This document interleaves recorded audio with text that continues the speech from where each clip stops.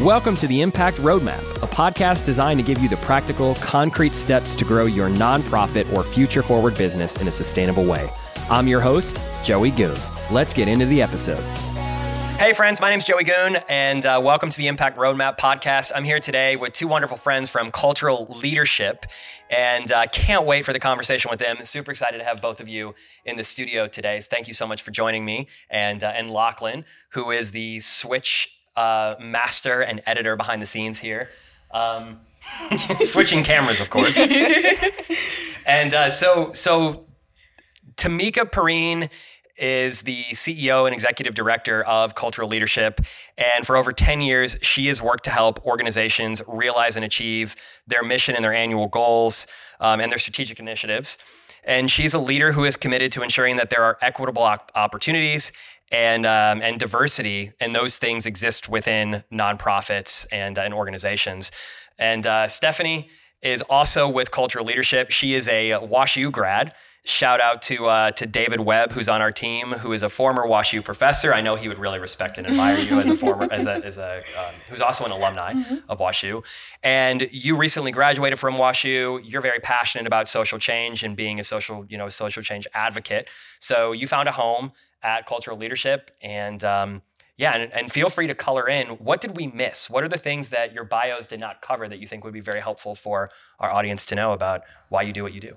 I would like to add that during my time at WashU, that's when I found out that when I realized that I was so passionate about social change, actually starting off, and I get a lot of pushback about this, but I started off as a chemical engineering major.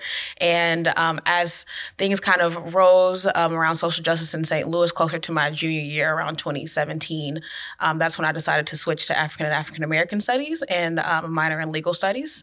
Felt like that would give me a better foundation to actually make change in the St. Louis area. So I graduated with that degree, and 3 years later, here I am at Cultural Leadership doing exactly what I kind of dreamed. So that's amazing. Yeah, and you were a graduate of the Cultural Leadership program as well, too. Yes, exactly. Which paved the path, I'm sure. I graduated I participated in class 9 of Cultural Leadership, so that was about 9 years ago now.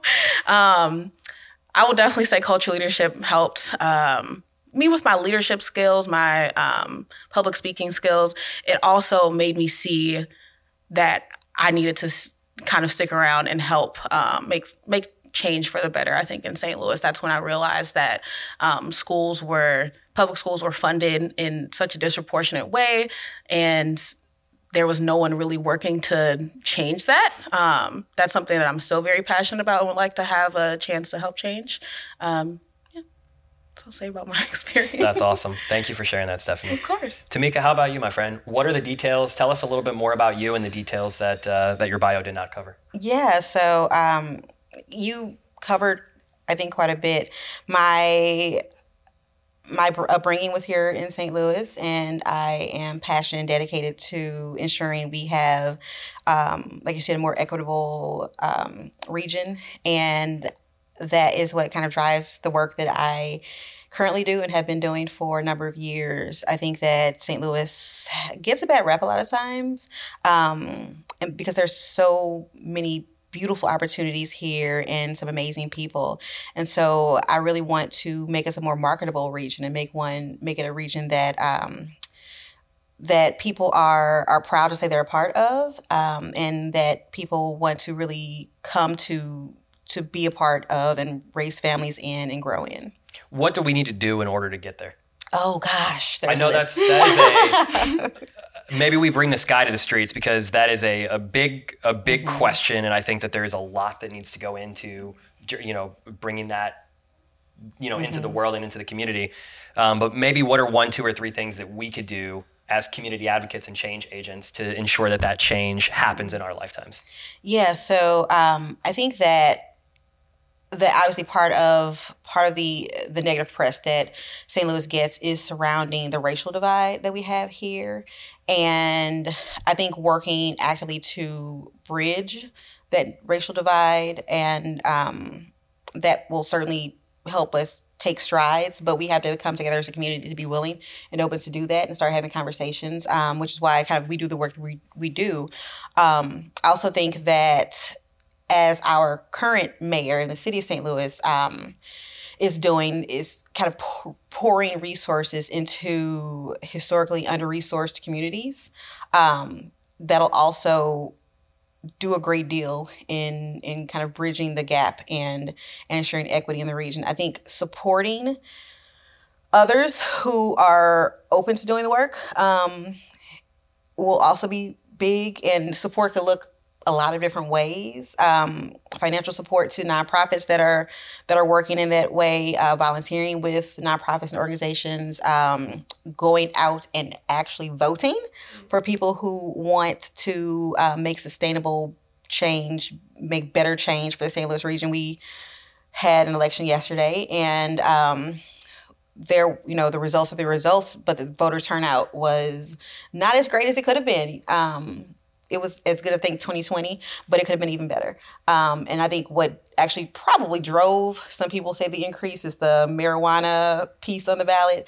But I think if people put a lot of energy into understanding and supporting elected officials locally, not just nationally, because it's the local officials that really drive our everyday, what happens in our everyday lives, not really the national government, the federal government rather, that'll also do a great deal. What is something that you would want our audience to know about you? Personally? Personally, professionally, whatever you feel called to share. Because we dove so far into the weeds so quickly. I think I just want to pull the lens back a little bit and get to know you as human beings. That might be helpful too for our audience. It's okay, I'll start. So again, I was born and raised here in St. Louis, and I went to college in Alabama, and then moved back home. And initially, my degree was in psychology, and I planned on working with children, and realized fairly quickly that I didn't have the ability to disconnect myself in a way that would make me successful in that kind of work. And so I transitioned into kind of a different industry, which led me to realizing that mission-based work is what fed me. And so I've been doing that work kind of ever since. And I think that realizing my passion and my passion for St. Louis, the place that raised me,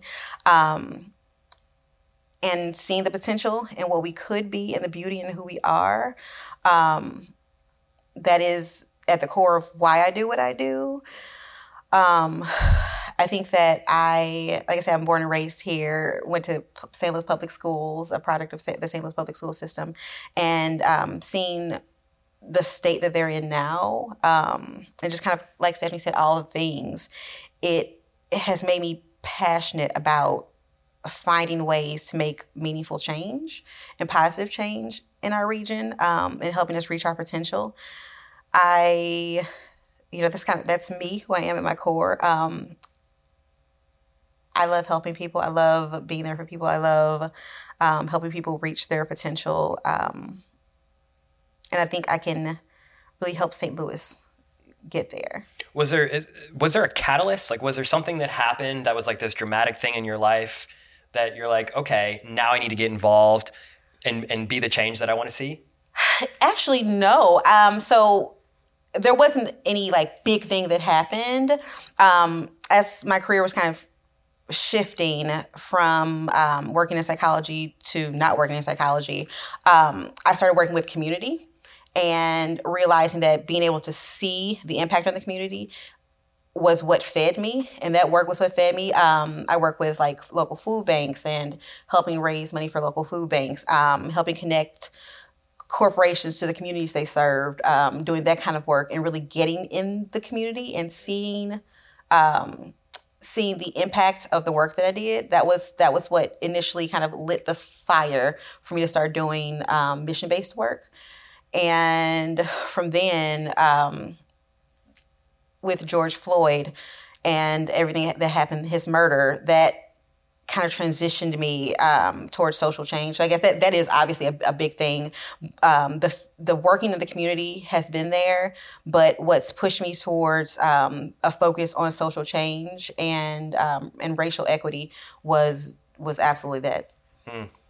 I just finished a book called I think it's called Work-Life Balance. The author's What's Matthew. that? And that's the thing, is he dispels the whole myth behind work-life balance. And he's like, and you literally just said what he says throughout his entire book. And it's that the more you pour into something that you love and you're passionate about, the more it lights your soul on fire. Mm-hmm. And that's why the whole work-life paradigm is like, if you have this whole challenge of like work-life balance, perhaps you're not doing the work in the world that you should be doing. Mm-hmm. So that's really cool to hear that it like lit you on fire so much so that it's like you pour into it, it continues to pour back into you. What about you? Give us the backstory. I'm also a product of St. Louis Public School. Well, I went to a public school, and then I actually went to City Academy, which I'm sure some people in the audience have heard of that school.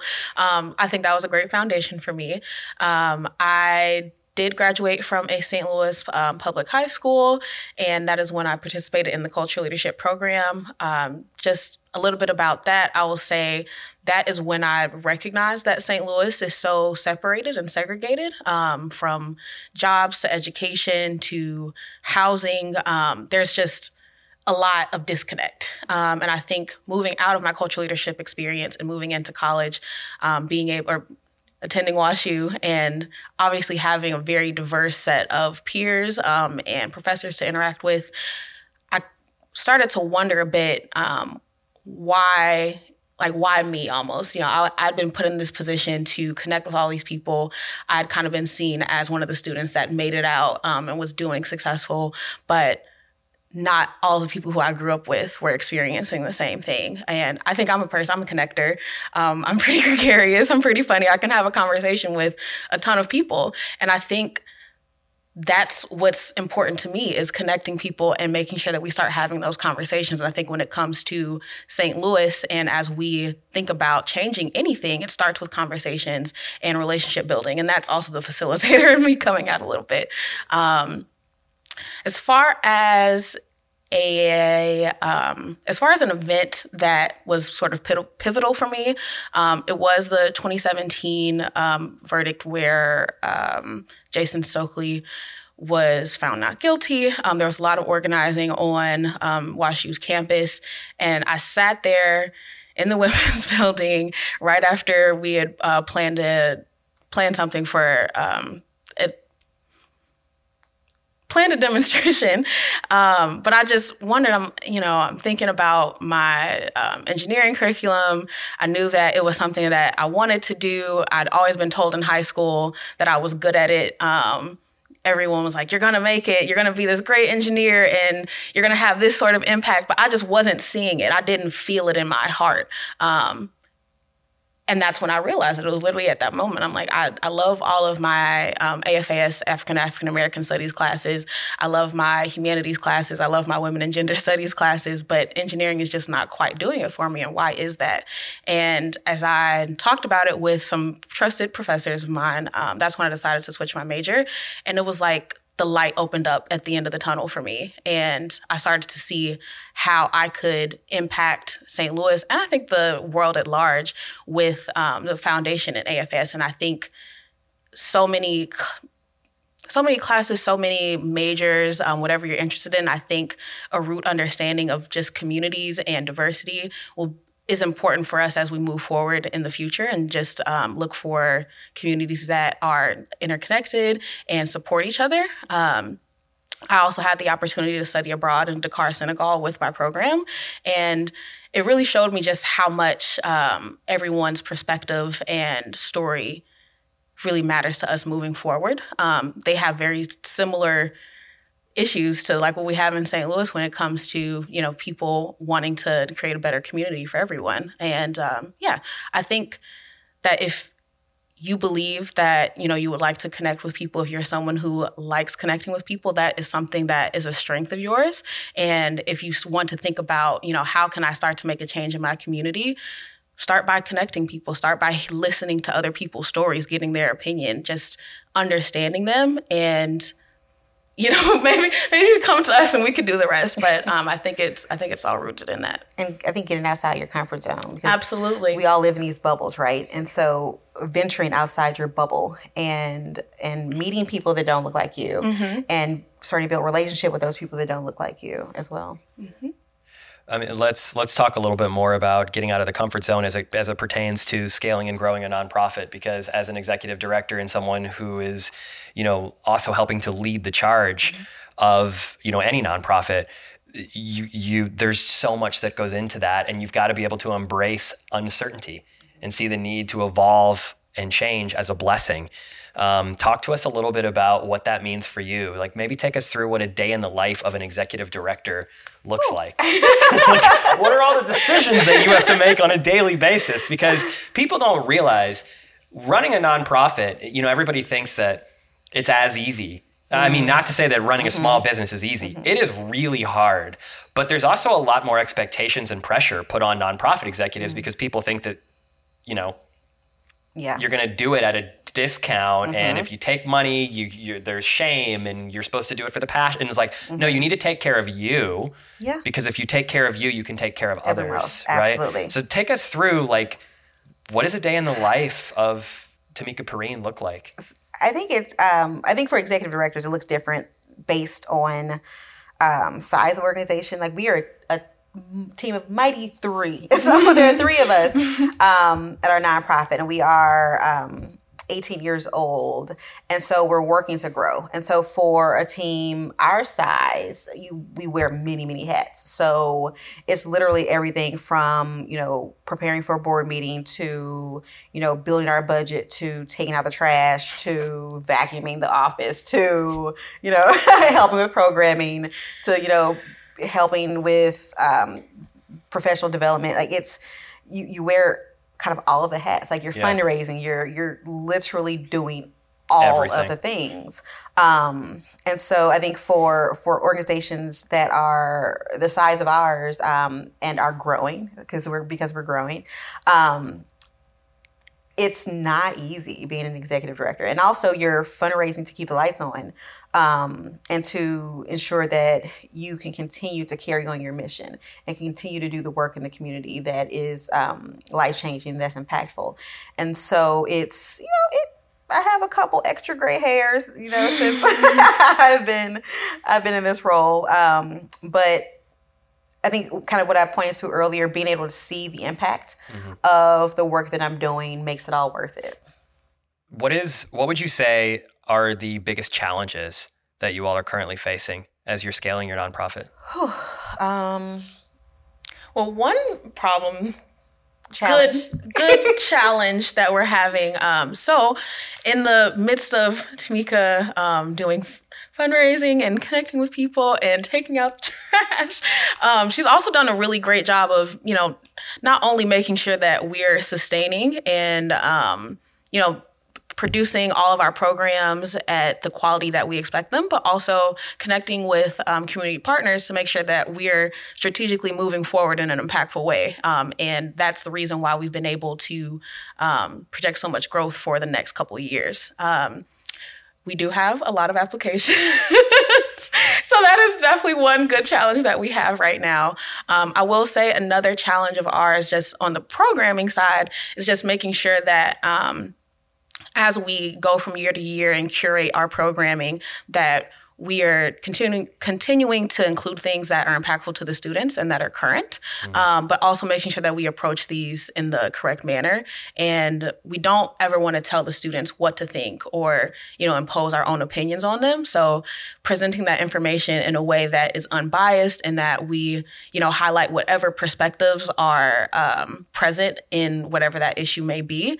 We have to go and seek those out ourselves. And so maybe sometimes we want to have a conversation, but we want to make sure that everybody who needs to be at the table is at the table. And I think just continuing to make those sort of connections is a bit of a challenge sometimes. Yeah, and I think kind of to your point, like with organizations that are seeking to grow, and as you start making connections and talking to people and building partnerships and building relationships, it's easy for someone to throw something at the wall and you're like, that's a potential funding opportunity. Let me jump on that. Or, let me take you up on that because you're going to give me money for it. But, making sure that you stay true to the work that you do and the mission of your organization is vital. We're doing that as we grow to really quadruple the number of students that we serve over the next couple of years. But it's easy to just start accepting funding for things that don't necessarily fit in your program for the sake of receiving funding. Have you had that issue? Have you had like a donor or somebody on your board who's like, hey, shiny object over here, let's build this thing that, on this community because it's meaningful for me. And you're like, whoa, that doesn't really align with our mission, our vision, our values. Like, you've had that happen before? Not in this particular role, but in previous roles I have had that happen. How do you have those conversations? Because you have this individual who feels like they're giving you this gift, and you, as the executive director and director of development or director of advancement, you have to have those. I didn't. Is that your technical? I'm development manager and senior facilitator. Okay, got it. Yeah. For now. For now. There might be something waiting for you ahead. So how do you have those conversations without robbing these people of the joy that they think they're gifting you? Yeah, I think for me, as those situations arose, I would have, honest conversations, but put kind of the gift into perspective. So say someone wants to donate a truck. Like, I think you should take this truck and go to schools and educate them, in schools and blah, blah, blah. Okay, that sounds great. So let's talk about insurance for the truck and what that'll look like. Let's talk about someone having to get a license for being able to drive the truck. What does that look like? Let's talk about, where are we going to house this truck? And so, walking through all of those pieces sometimes helps the light come on, oh, maybe this isn't the best idea. Let's revisit some other things. So I think having an honest conversation and putting things into perspective for the board member helps a lot when that comes up. I think, I kind of fibbed. I may have had a conversation. I think, as we start to scale, I think people are excited and they want us to branch out in other ways to other cities and do more things and things like that. But I've continued that. I've had the conversation and I don't ever shut them down and just say no. But I keep the lines of communication open and always remain respectful with them, because we need their ideas and we are grateful for their ideas and their passion, because at the end of the day, they are doing this to help support what you're doing. For sure. And for no other reason. So I think just putting things in perspective has really helped pull them back. Yeah, that makes sense. Yeah. We were in a workshop yesterday. So our partners, Raising Paddles, Shannon Mays, who's now Shannon Eason from Raising Paddles. Shout out to Shannon. Congratulations. She was sharing a little bit about how there was a recent experience where a donor offered a live auction item and it was jewelry. And so not really as widely, Lachlan, Prose Master, what's the word I'm looking for? Not what are you gonna say? So it's very narrow. It's very narrow for who would want that. Who would want that gift, opposed to a TV where everybody in the audience would bid on that, right? Yeah. So what they did, instead of saying no, we can't use this in the live auction, they said we can get so much more out of this if we put it in a raffle. Yep. And then people could buy raffle tickets. And it ended up raising $7,000, this piece of jewelry, because so many people that wanted the item were able to then buy a raffle ticket, where in a live auction, it may have only raised a couple hundred, maybe 1,000. And we've done that before too. So it's like, I love that. It's the simple reframe of just thinking about alternative ideas that can still make that donor feel even better about their offer. Yeah, because they want to make a good impact. They want to make a positive impact and do good. And if you keep that in mind as you have these conversations, the conversations become easier. Absolutely. Is there a fundraising myth that you'd like to dispel right here and now? Yes. Fundraisers cannot just call Bill and Melinda Gates. Fundraisers cannot just reach out to Oprah Winfrey. Yeah. As much as we love and adore. You don't have that power? We don't. As much as we love and adore Worldwide Technology and the stewards and all these people, they're not just going to give to you because they live in St. Louis and you need money, which I think a lot of times happens. People are like, just call these people. Oh, okay. Yeah. It's not a thing. I'll also say there's no magic behind fundraising. It's pure work and dedication, cultivation, stewardship. You can say a number that you would like for an organization or your fundraiser to raise for the year. But, if you don't have your donor research behind that, numbers that they've given before and kind of know what asks you're going to make, you don't really know if that number is going to come out. So I would say, just make sure that you have all of that research and you're producing an accurate number from what your donor database is. There's no magical, we raised $2 million last year, we're going to make it 5 this year, unless you have some solid sources that those extra millions are coming from. And I think the other piece is like making sure that you let the development and fundraising piece help determine the budget as opposed to the programming, because you could want 1,012 things, but if on the development side you can't fund those things, then you're going to have to pull them back. So have your development professionals really determine what realistically the organization can raise in a year, and then from that determine what you can do on the programming side or on the other side. Is there a we talked. You talked quite a bit about cultivation and how fundraising is it's work. There's a lot that goes into cultivating and building relationships. It's network equity. It's who do you know and who might they know? Who cares about this? I love the question of what are you trying to accomplish? Like, what are your highest aspirations in life, and how can we accomplish those through us here at our organization? I'm curious, like, what's the most impactful conversation that you've ever had with a donor where you asked a question like that, or there was a thoughtful follow-up strategy and the donor was like, wow, you really surprised me. Is there one instance that really sticks out of like a follow-up strategy that you might have had? Or I think when it comes to donors, like what's important always is connecting them to their passions. And so being able to say, hey, like I went to camp X, Y, and Z as a kid.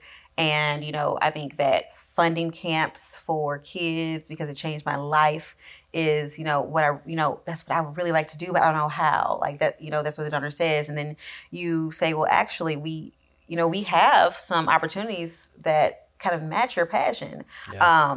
I think having the opportunity to connect the donors and their passions to your work is what makes it all work.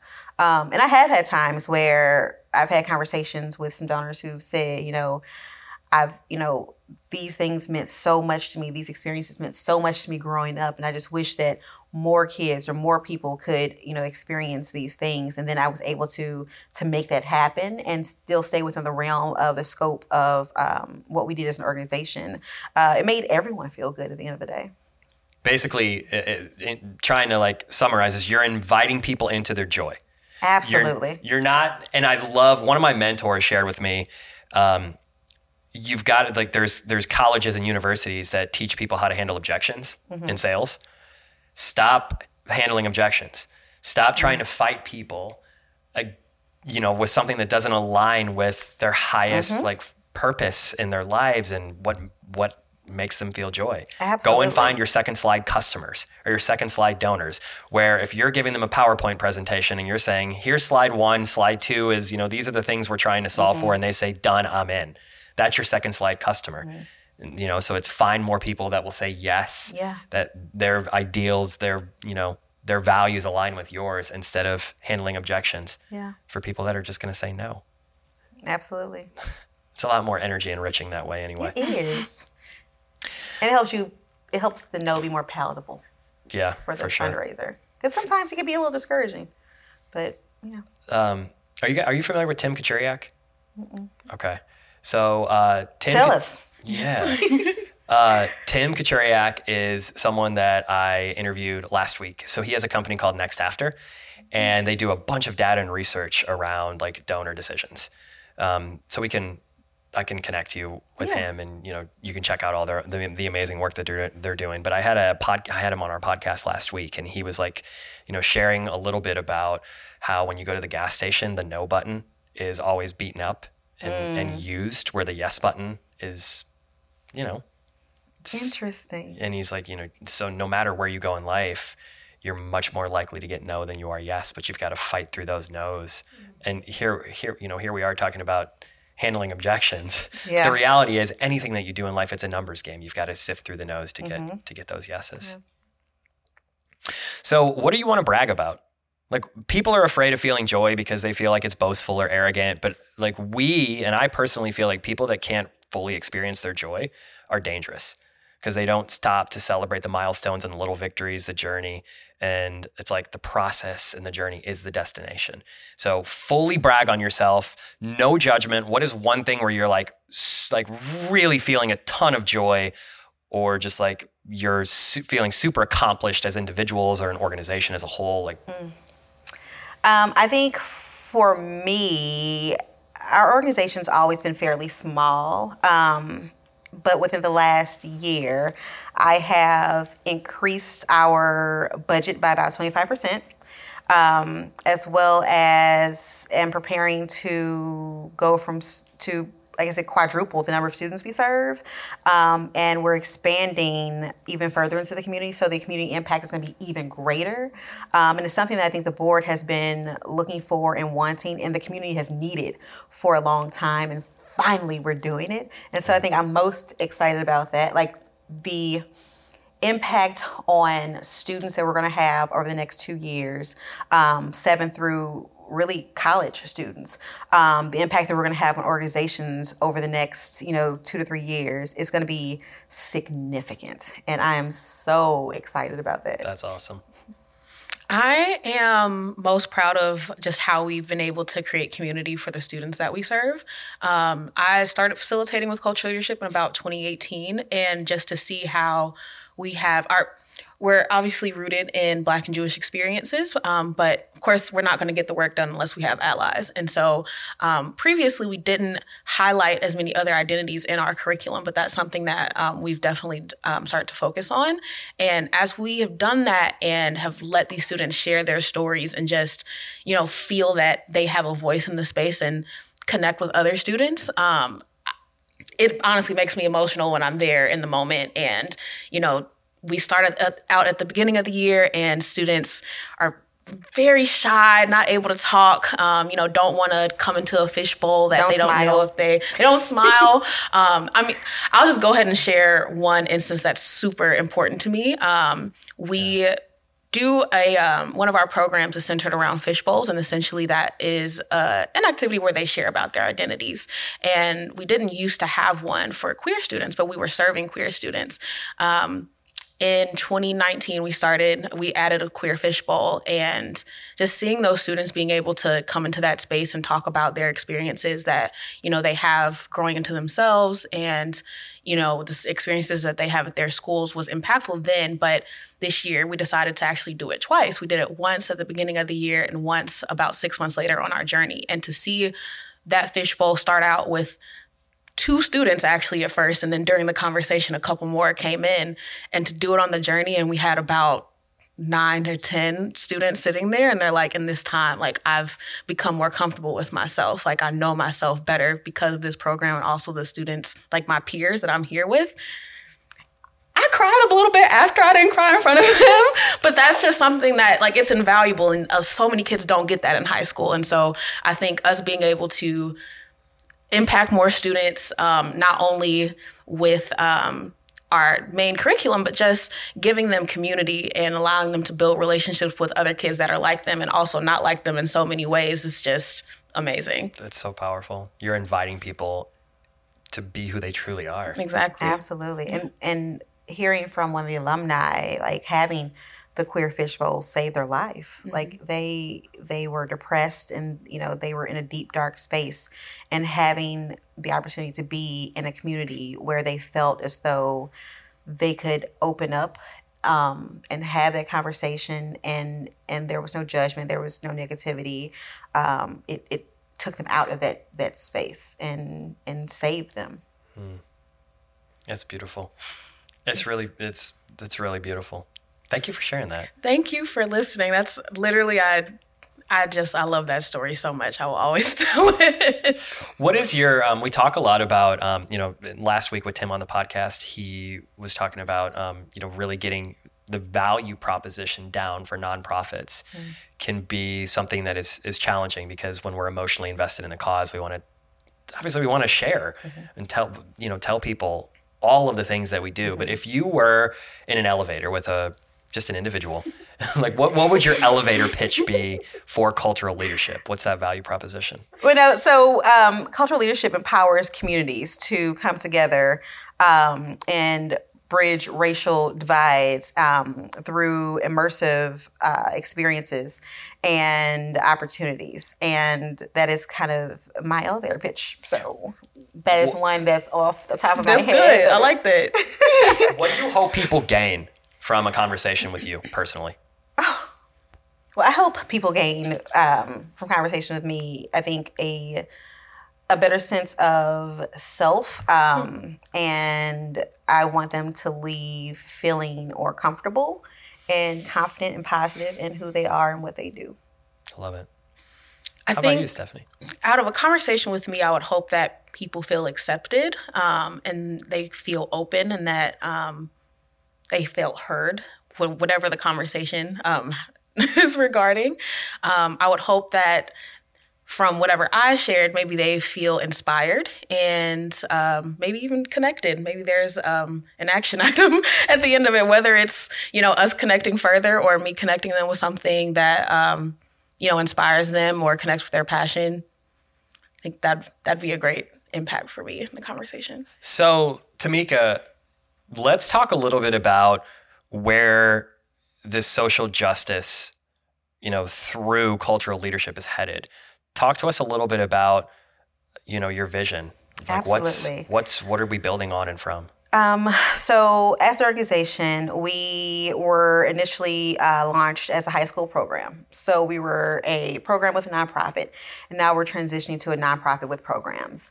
And what that looks like is internal and external programming. And so internally, we will still hold true to that, life-changing high school programming that's year-long, where we take a 21-day trip to Washington, D.C. and speak with, justices and Congress people and partner with Brookings Institute and do other things. And then tour the South and go to New York and all the things.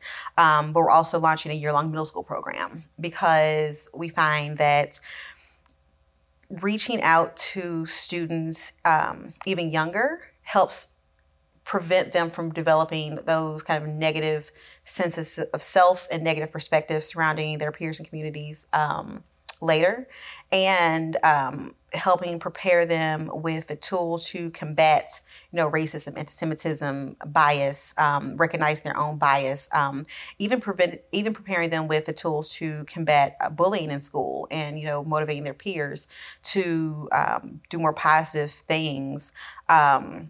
It boasts better for the future, and so we're launching a year-long middle school program along with some middle school camp sessions internally next year. And then we're also pushing into schools and school districts externally and partnering with organizations that have similar missions to provide some education and leadership training for the students who are kind of connected to them.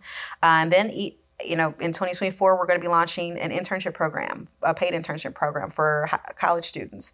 And what that looks like is we are partnering with organizations and nonprofits to, host them as paid interns while we provide DEI and leadership training, and encourage them to come back to St. Louis following graduation and connecting them with companies that may provide them with job opportunities after they graduate from college, so they can start bringing that talent back to the St. Louis region, and building into the St. Louis region and closing that racial divide that we have. And we're also adding a corporate aspect in 2024, where we'll be working with corporations to provide some of the educational pieces that we provide to our students. That's awesome. That was my subsequent question: is if I'm not a student, how do I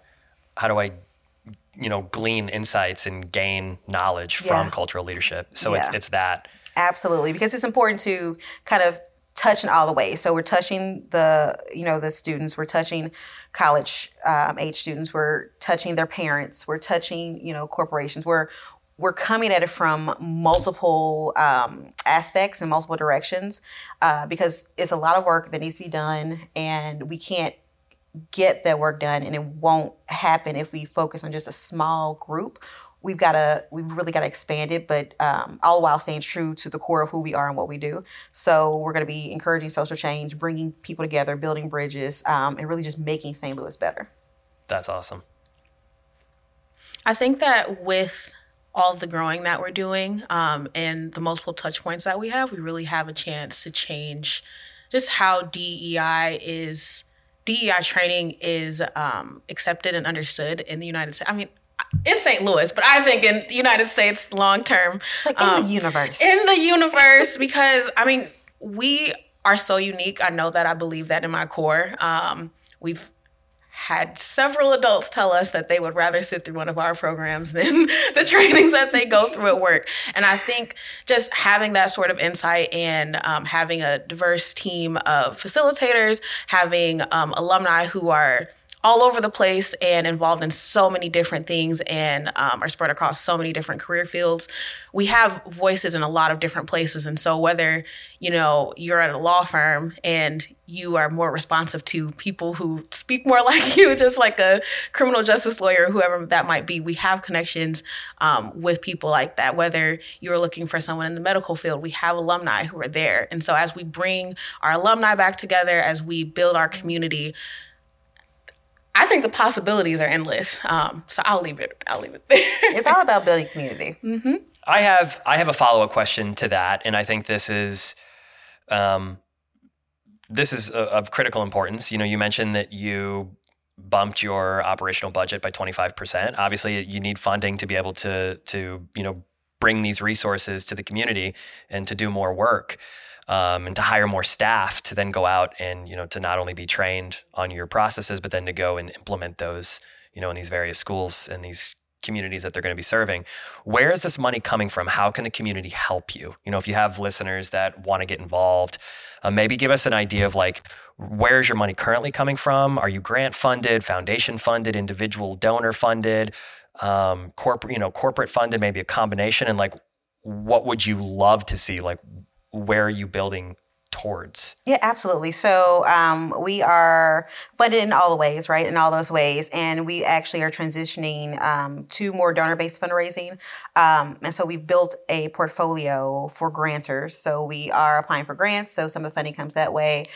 We've got some really dedicated donors who've been with us really since inception, for 15 to 18 years, who've been funding the work that we do.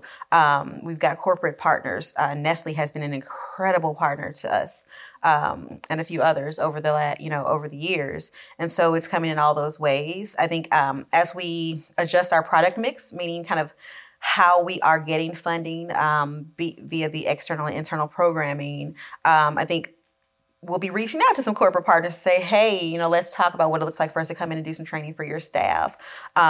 We'll be connecting with, some school districts and others to talk about what it looks like to bring cultural leadership to them and to pull even more of their students into what we do. And so I think those are some ways. And of course, fund us in all the ways. We accept checks, credit card, cash, stock payments. Love it. Sweat equity. Right. Someone to come in. Volunteers. Someone to come in and sweep the floors and take the trash out. Hello. You can focus on more strategy. And we have more fun opportunities for volunteering as well, because we do need people from the community to come and kind of help with some of our programming, and that our students are learning how to do speech writing, and they're learning how to do public speaking. And so having people from the community partner with them as they create their speeches, and for our middle school students, they're doing a capstone project. So having, partners come in and kind of pair with them and help them with that are also some good opportunities, I think, to connect to the kids and to our mission and what we do. Anything else? Development management? We'll also be looking for mentors for the college internship program. And we have a Friends Committee that we are launching going into the next year, which will essentially help us raise awareness about our organization, and in 2024 own our trivia night. But I think that'll help you all connect with more people who I think you'd probably like to know, and also connect with our program. We're a fun group. We're a fun group. We're fun. Mm-hmm. Let's show everybody how fun you are with our rapid fire round. Okay. What is something that you've always wanted to learn? Oh, how to sing. Give us a sample. Oh, I would break your microphone. Just serenade the audience. It's all right. It's probably only my grandma Lord. watching right now. Oh, hey, Grandma. No, actually, I've always wanted to learn how to play the guitar. Actually, I do sing a little, but I always joke that like my dream job would be to be, don't ask me why, a starving country artist in Nashville. I don't know why I'm starving in this dream, but if I could do anything, I'd be a country artist. It's Because random. you've never shied away from overcoming adversity. Thank you. Thank you. I just want to say that she could definitely do this, and she could have Beyonce's support because they met Girl, before. stop. But I'm going to leave that there. I've always wanted to learn aerial arts, like silks and stuff. Yeah. So I'll play the guitar while you do aerial. Yes. Sidebar conversation. Have you thought about sending Beyonce a video? Will she get it? I don't know. Like it might not go through her. Maybe. I don't know. Find like the most. know. What are the most important things? What are the things that are most meaningful to her? And then how can we figure out a way to add value into her life in ways that somebody else has not? Joey, we're gonna hire you. Yeah. Seriously. Figure it out. So just like a very quick story. So there was someone that I heard keynote at an event, and his name was Jeff Hoffman.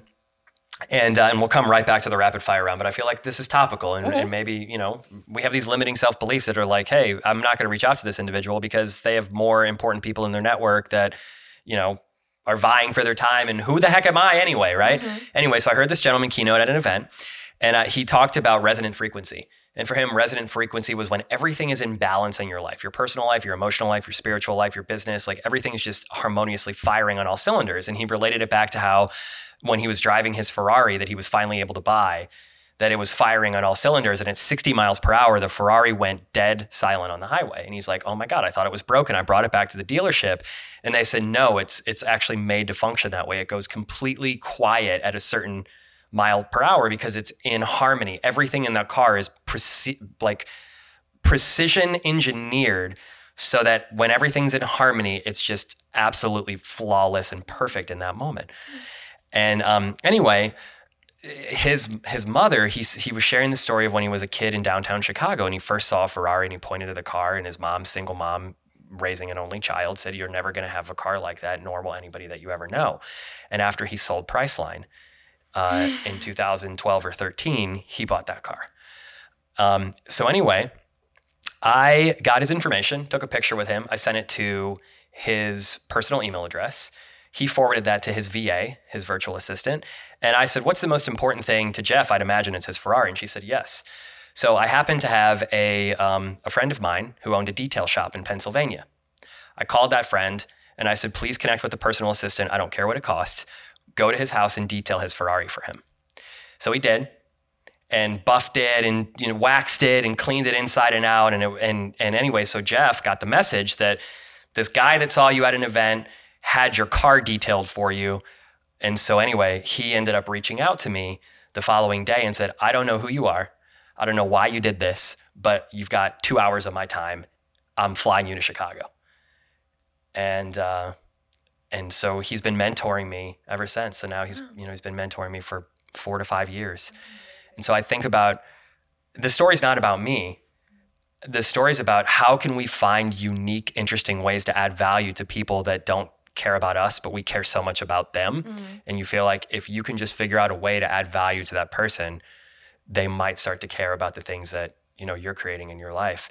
And Zig Ziglar's quote is, you can get anything out of your life that you want if you help enough others get what they want. So how can we do that for Beyonce? You're right. Or Oprah. Appreciate that. So back to rapid fire. Okay. What kind of music do you listen to? I have to thank Lachlan, by the way, for these rapid fire questions. He came Good job, Lachlan. I actually listen to everything with the exception of like heavy metal. I listen to everything else though. I listen to everything, but favorites are 90s R&B and Afrobeats. What would you say your irrational fear is? I have a fear of heights. And I tried to overcome the fear of heights one time. Yeah, I'm with you. I was like, I'm going to do this and I'm going to go to Miami and like go parasailing. Yeah, but it didn't work. And now I still won't get on the Ferris wheel downtown. What is waiting for you on the other side of that fear? have no idea. How about you, Stephanie? What's your irrational fear? Spiders. Okay. Just everything about it. Last words of wisdom, parting advice that you want to leave the audience with. I think for me, it would be go for your passion, not for the money. So the money will come when you're living your passion. Get to know the people that you spend the most amount of time with. And that's all. And also kind of like get to know the people that you don't spend time with. Yeah. Learn about people that you don't know. And Absolutely. who don't look like you, who aren't in your circle, and who could have absolutely nothing in common with you. Yeah. I think just going back to our conversations piece, I don't think there's any reason why you should be spending 40 hours a week with people that you don't really know more than their first name. So, and I think that will be a benefit to the workplace and, I mean, you personally as a human. So That's a great place to leave it. That's worth a mic drop on episode 6. Thank you both so much for joining us today. Thank you for having Tamyka us. Perine, Stephanie Briggs, Cultural Leadership. Thank you both so much. Hey, if this episode was valuable to you, then share it with someone that you love, someone that you know that could benefit from it. Also, be sure to subscribe, and depending on how you're listening, go ahead and leave a comment or review. This will help ensure that we are connecting with other nonprofit leaders so that we can get this critical information out to them. And if your company is in the early or even late stages of putting on an event, go to our website, utopiaexperience.com, and click the Book Us tab and schedule a free discovery call to see if our services would be a right fit for your event. And even if they're not, that's okay. I promise you our expertise can steer you in the right direction, so you'll get value either way. Thanks for listening to the Impact Roadmap, and we'll see you next time.